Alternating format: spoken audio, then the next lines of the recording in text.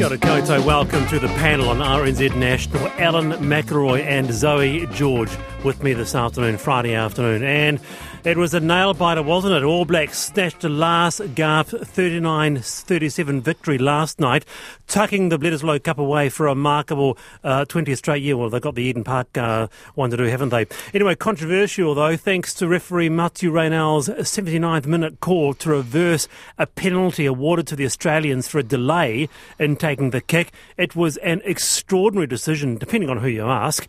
A disgraceful decision, said Wallabies great Tim Horan, and it almost certainly cost Australia a rare win against their great rivals. Well, who better to bring in than David Campese, widely regarded as one of the rugby greats in Australia, or anywhere for that matter, Australia's record test try scorer. He's even been on an Australian stamp. David Campo, an honour to have you on the panel.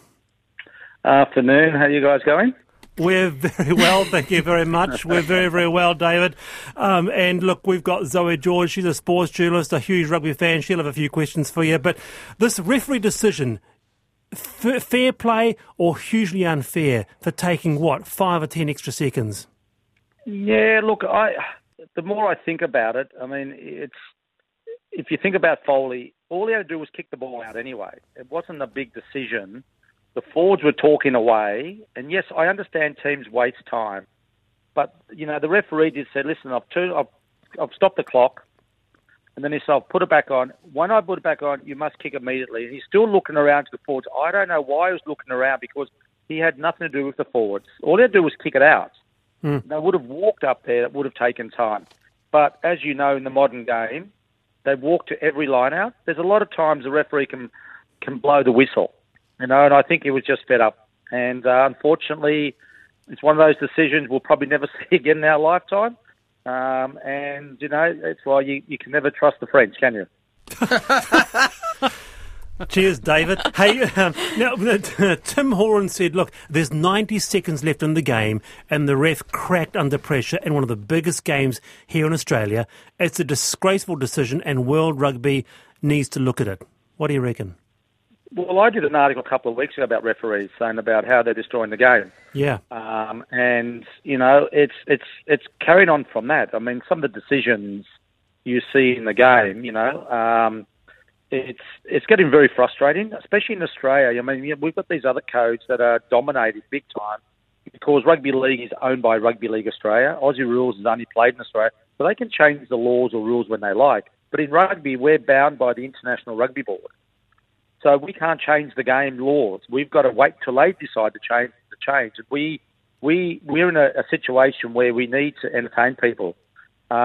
We used to do it once, but now the French have always come up with different things to see. And if you go back over all the World Cups, there's been some really interesting decisions. I'll tell you one that I don't know if you guys were around, but this is in 1983. We played Argentina at the Sydney Cricket Ground. And Mark and I attacked the ball from our own line. We got to the halfway. Mark passed it. And a guy called Peterson for Argentina knocked the ball down. So Clive Norton gives us a penalty try from 50 metres out. So these decisions by refs have been around for a long, long time. I think just now that it was so close, it was 90 seconds to go. Yeah. And it was a spectacle. But again, the referee explained himself.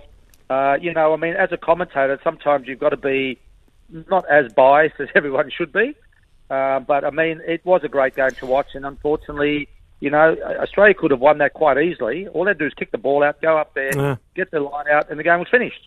But that's what happens in sport. Zoe. Oh, it was incredibly exciting. Those final few moments were amazing. I mean, the thing is, though, David, Foley was warned. He was told to get it going. It's not like he hadn't been warned. And watching it back, I mean, I have seen kickers take their time while the rest of the line gets set and off you go.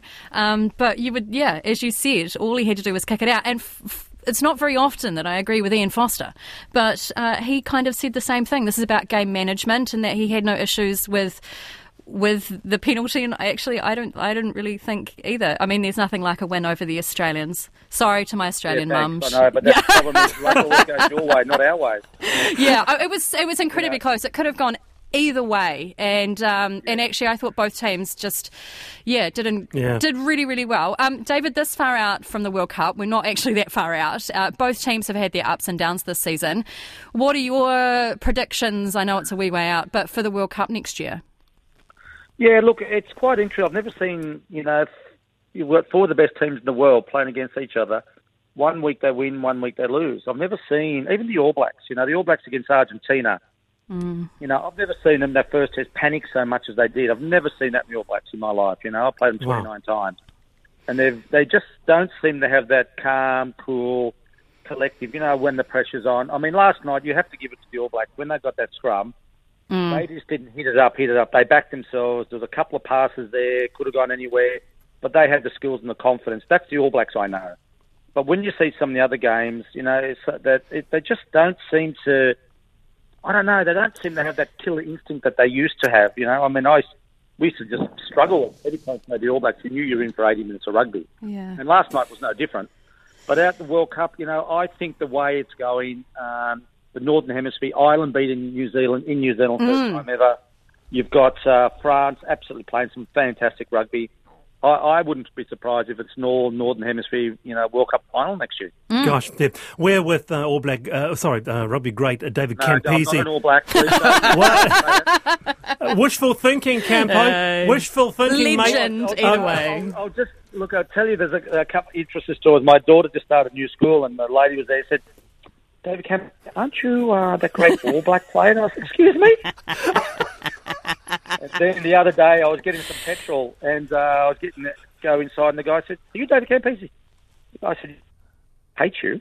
And I said, "Thanks. He said, I'm a Kiwi. I used to hate what you did to us." I said, "That was my job." Yeah. But anyway, thanks for that. Anyway, I just want to let you know. We've got a few fans coming through. Good on you, Campo, says someone. And we've got another panellist with us, David. Alan McElroy. He's from Ireland, so you would have backed the Irish, Alan. Irish against who? Anybody. Oh, of course I would. It's where I'm from, yeah. I was cheering on Ireland. I wasn't cheering on New Zealand. That's you. Do you have to be an All Blacks fan to get a citizenship in New Zealand no, these days? you got to fake a pledge of allegiance, cross your finger, and then you mime the national anthem. That's how you get it. David, I actually just want to come back to this referee because you really blasted the state of rugby union in that, and it was picked up internationally, Daily Mail and others, saying that referees are ruining the game. So, correct me if I'm wrong, but 20 years ago when you were on the field, as I understand, penalties are up 300% from 20 years ago. Yeah, look, the game was, I get in trouble because we played the amateur era. We had a lot of fun. And, the World Cup scrum in 1991, Rugby World Cup, took 11 seconds. Australia played England in the third test a couple of weeks ago. There was 15 scrums at 1 minute 50 each. Wow. So there's 20 minutes wasted in scrum because the referees got involved. And the game, if you watch the game now, it's a very brutal game. It's really like watching rugby league. From now we kick off, we kick it deep. It's the same, then we bring a rugby league laws into our game where you got a 50-20 or 20-50 call, goal line dropout. I mean, why do we have to go and cater to other sports? We had a fantastic game. And if you saw last night, Kane goes off, head knock. Okay, he failed the test. How many players last night came off with head concussion, had to fail the test, couldn't play? I mean, that never used to happen in the old days. The problem at the ruck area is, for me, I know we're talking about safety and all that, but if you have a look at the game, go back last night and have a look if the Wallabies took the ball up to the ground in the ruck, there was probably 5 Wallaby players on the ground, 1 New Zealander. So that means you've got 10 versus 14. How are you going to score? How can you actually score when you've got more numbers and you've got the ball and you go backwards? Right. Attack used to go forward. Yeah. Yeah, very interesting. While we have you here, one final comment, David. People are asking, do you still love the game of rugby? What do you think of it now, 2022? Do you still follow it? Do you still love it? No, unfortunately, I've been cancelled by Rugby Australia because of my views. I can't sort of get any work because of what I say, because I don't say what they want me to say. And on commentator, I was on Stan TV last year, but I was told I was no good on TV. The only place in the world where I'm no good on TV is my own country. because I speak my mind. And, I spoke to a guy called Mark Ella, who's a great mate of mine. He can't stand the game. The Ellas, we just talk and it's amazing. It really is amazing the way the game's gone. They all get paid, which is great. But I mentioned 30 years ago in my book on Wing and a Prayer, rugby's a dying sport. If we go professional, rugby will die. And at the moment, it's a style of rugby we're playing. If we don't entertain out here, and you can see even in New Zealand. New Zealand are, I don't know, they're just not the same. I'm just used to them. You had 31-13 up last night, and you basically sat there, and the Wallabies came back. Wow. In the old days, you would have made it 60 points. It's just that killer instinct seems to not be there anymore. Final thoughts, Zoe, and then we'll move on. David, are you going to come over and see us for the Rugby World Cup in a couple of weeks' time? I would love to come across, but unfortunately I've got haven't been invited. No work. Oh, well, do you know what? Okay, that's fine. I'll send you an email. Yeah. We'll get you over. Don't you worry, we'll get you over. It's been wonderful talking to you, an absolute legend. Just quickly, did you see the England team women's beat the Welsh? 77 points. They're not a bad team, are they? So England are going to, I think my prediction, England or France in the final. It would be great if the Black Ferns got up. But England are definitely, they're incredibly strong. So yes, and Australia, I don't think they might make it to the semis, but we'll beat them in the semis. And Campo, when you come to when you come to New Zealand, when you come to Aotearoa, New Zealand, come and see us on the panel at Radio New Zealand. Love to. Just give me an invite and I'll come. Good on you. All right. That is David Campese there, widely regarded as one of the rugby. I mean, quite an extraordinary career, hey, Zoe? Oh, yeah, and he was talking about the Ellas. So, famous family in Australian rugby. As I said earlier, my mum is Australian, so Bledisloe Cup time in my house was always interesting, as when I was a kid. I guess, I mean, it kind of did matter what way it went, but, and so I grew up with watching David Campese and Tim Horan and all those amazing. So when I told my mum I was going to be, I was like, oh, wow, this is so cool. And what an era. What an era as well. I think, he touched on some really interesting points there around the way that the game is played and professionalism and safety. And, we all do have to take those things into account. But a minute something per scrum, that's incredible. 4:20, the panel RNZ National.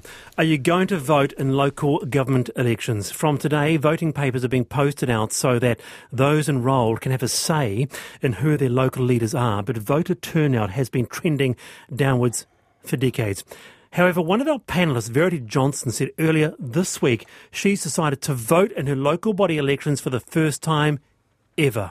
Well, what got me engaged is seeing a lot of the rise of anti-democracy and conspiracy groups, anti-vaxxers, and the sort of inherited anti-democracy ideology which has been passed over from the US. And I used to think, that's just America being crazy. And then you see you see the roots of it developing in New Zealand, and you suddenly realise that we live in this globalised economy where ideas spread, and you can't be complacent in New Zealand about democracy. And in Auckland mayoral candidate Viv Beck announced today she's quitting the race in a bid to avoid splitting the centre-right vote with Wayne Brown. But we're going to the capital now to speak to Wellington City Deputy Electoral Officer Jennifer Parker. Kia ora, Jennifer, and thanks for waiting. Kia ora, Wallace. Yeah. No problem. A third of registered electors don't vote despite being interested in doing so. That's quite an incredible statistic, don't you think? It is. I mean, we would love everybody to vote. So those are the things that really charge us into think, what might be the barriers and how can we get rid of them? Yeah. I mean, central government gets twice as many voters, but local government really, and so some would say, has a bigger impact on people's lives. Yeah, I would absolutely agree with that. It's everything from, the crematorium to the rec centres to the places that our kids play sport. It's right across, isn't it? You heard Verity Johnson there. She was, the misinformation really prompted her to think twice or think again about, the vitality of voting. Do you think there will be more interest in voting this year given the publicity around misinformation? I really hope so, Wallace. Local government is one of these places that actually every vote counts. there's always a tie somewhere in the country. Often there's a couple in any election. So it really matters that people come out and vote, and anything that helps stimulate people and think, actually, there are people I want to elect. It's great if people can actually, get out there and get involved and put their vote in. What about you, Alan? The voting papers come in. You go to the mailbox, you get them out. They sit on your kitchen table for a week or so.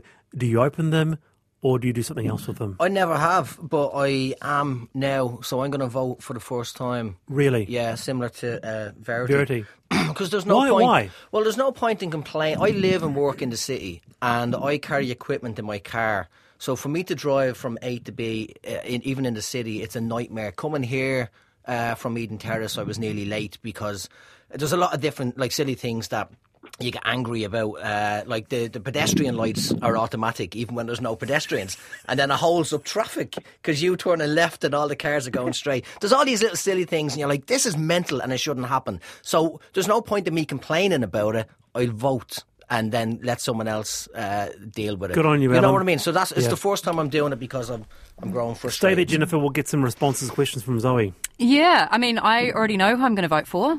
I vote every election that I could have since I was 18. And really, so the opposite to Ellen, yeah. I'm really engaged, and I do lots of reading. For me, definitely, this election is super important, as you said, around combating mis and disinformation on stuff. There's been an incredible lot of work in a series looking at all the various different candidates from all around the country and who their alignments and allegiances are with, and that's really, really great. But also, I actually have a friend who's running, which is incredible, and she's a former RNZer. I don't know if you know this, Wallace.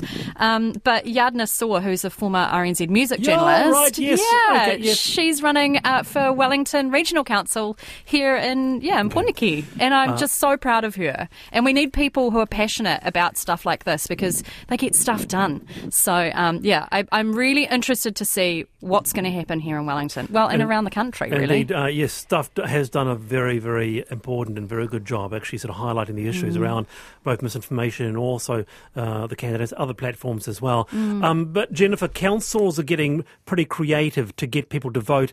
Palmerston North's is maybe the weirdest with their depiction of the Orange Man. Here's a snippet.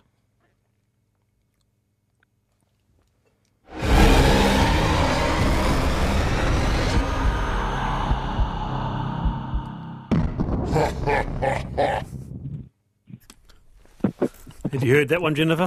What was that? I did. It's fantastic, isn't it? I mean, all of us are just doing everything we can to try and engage people, help them know that the election's on and get out and really do the voting. Yeah. Here's the big one for me, because I'm a bit of a stickler, Jennifer, and I'm one of those people who do actually go through the booklet, but you have to have a sort of a cup of coffee or a glass of wine and go, here we go, take some time, because before this year, you had your District Health Board candidates as well. So the booklet was pretty thick. This year, no DHB elections. Am I right? So things will be a little bit easier? We're hoping, a little bit easier. And I love that idea. Grab a wine, grab a cup of coffee, sit down, preferably, with some friends, encourage other people to vote, have a look through, look at those candidate profile statements. And like you're saying, there's been some fantastic debates, that have been carried in the media. And because we can now watch those on YouTube, how cool is that? You can actually really engage a bit more. So we are hoping that will stimulate people to feel a bit more involved. Good on you, Jennifer. Kia ora. Thank you for your time. That's the Wellington City Deputy Electoral Officer, Jennifer Parker. And votes must be returned by noon on Saturday, the 8th of October. The election is held on the 8th of October. 26 past for a bit of response regarding Campo, David Campisi, who we had on just after 4. By the way, that'll be on, if you missed it, rnz.co.nz/the panel. I agree with David Campisi. It used to be a game for all shapes and sizes. Now the players are pumped up gym bunnies who are much heavier. The result is greater injuries and a much slower game. I would like to see an international under 85 kg competition without the 50-22 rule. That's interesting. Yeah. Or maybe you should tune into the Women's World Cup because it is fast and incredible and amazing. I guess, though, one of the things that we think about in regards to rugby is that it's not just about what happens on the field, right? And it's not just men who play rugby. And, you know, earlier this week we had New Zealand Rugby. I'm their favourite person right now, but that's great. You know, they lost $280,000 worth of government funding, of taxpayers' money, because they couldn't meet a gender quota on their board when every other sports body could do it. And there are lots of questions that need to be asked. So, it's interesting times for rugby. I know I keep plugging the Women's Rugby World Cup, but honestly, it reminds me of that time that David was talking about. It really does. 4:28. Now, yesterday we talked about a phenomenon known as misophonia. In the New York Times this week, writer Melinda Wenner-Moyer described the rage she felt from the sound of her husband chewing. Others can't stand slurping, pen clicking. Well, it turned out this is quite a big thing for some, not just slight annoyance. Our panellist Alan Blackman said yesterday misophonia was an issue for them at home, so much so that him and his wife eat in separate areas. Anne wrote in and said, I have it, and I drove my family crazy with it. When someone eats noisily, I want to scream. I have to leave the room. I can hear people on the other side of the room. It's awful to live with, and it started around 10. Apples are the worst. With us is Robin. Kia ora, Robin. Kia ora, Wallace. This is a big deal for you. Describe how certain sounds affect you. Well, firstly, I'd just like to say that listening to the show yesterday made me realise that I'm not crazy or difficult or overreacting, and this thing actually has a name, and there's a huge power in actually knowing that. So that's really good. But I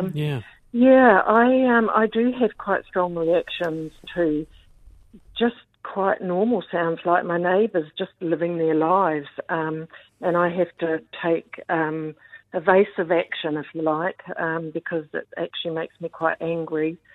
And so it's like closing all the windows and doors and, but the thing that actually was the worst for me was that a wee while ago some neighbours put up a big basketball hoop permanently concreted into the ground very close to my lounge.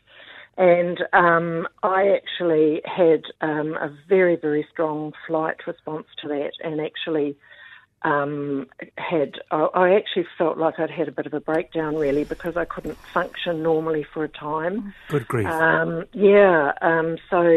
I was feeling very trapped and utterly powerless and no way out. But it wasn't until I realised really that the only person that could, the only one who can help me is me, and decided that I really absolutely needed to take control myself. So, goodness gracious me! Yeah. And so this huge basketball hoop, all day bop bop bop bop bop bop. You're saying that you were close. You wanted to sell your house. Yes, I even had agents to come in to value my house. Good. But then I thought, well, that's not the answer, is it? Because where would I go? The middle of a paddock in the middle of nowhere seemed like the place I wanted to be. But honestly, that's no answer. So I actually made a bit of a sanctuary in a room, in the spare room, which is on the other side of the house, with a comfortable chair and, the ability to shut myself away. But, so I do feel like I have controls, but the thing is it's not fully tested at this point because I haven't been using it very much lately. So, I find I have sensitivity to sounds as well. I mean, eating is definitely something for me. The thing that drives me absolutely off the wall and makes me sick to my stomach is the noise of people clipping their nails. That'll be Ellen. We've had that discussion. I click my toes when I'm asleep, and I didn't realise. I can't do it. Jane nearly stabbed me. So I find noise cancelling really good pair, investing in a really good pair of noise cancelling headphones and listening to something, whether it's the radio or a podcast or some music or a meditation app. I find that helps a lot. An ex-producer has got in touch with me. The wonderful Denise saying, Wallace, you were the worst tea slooper ever. I had to disguise my misophonia. Denise, good to hear from you. I apologise for all those years. Sorry. But Robin, kia ora, and look, thank you so much for sharing. And there's been quite a few people come through that don't know what it was called, but now this torture, as in your words, has a name. Yes, and I'd just like to say too that realising that the noise that distresses you so much is not going to go on indefinitely really helps. And also I've done quite a bit of desensitising because you have to. You've got to find a way to cope and control it.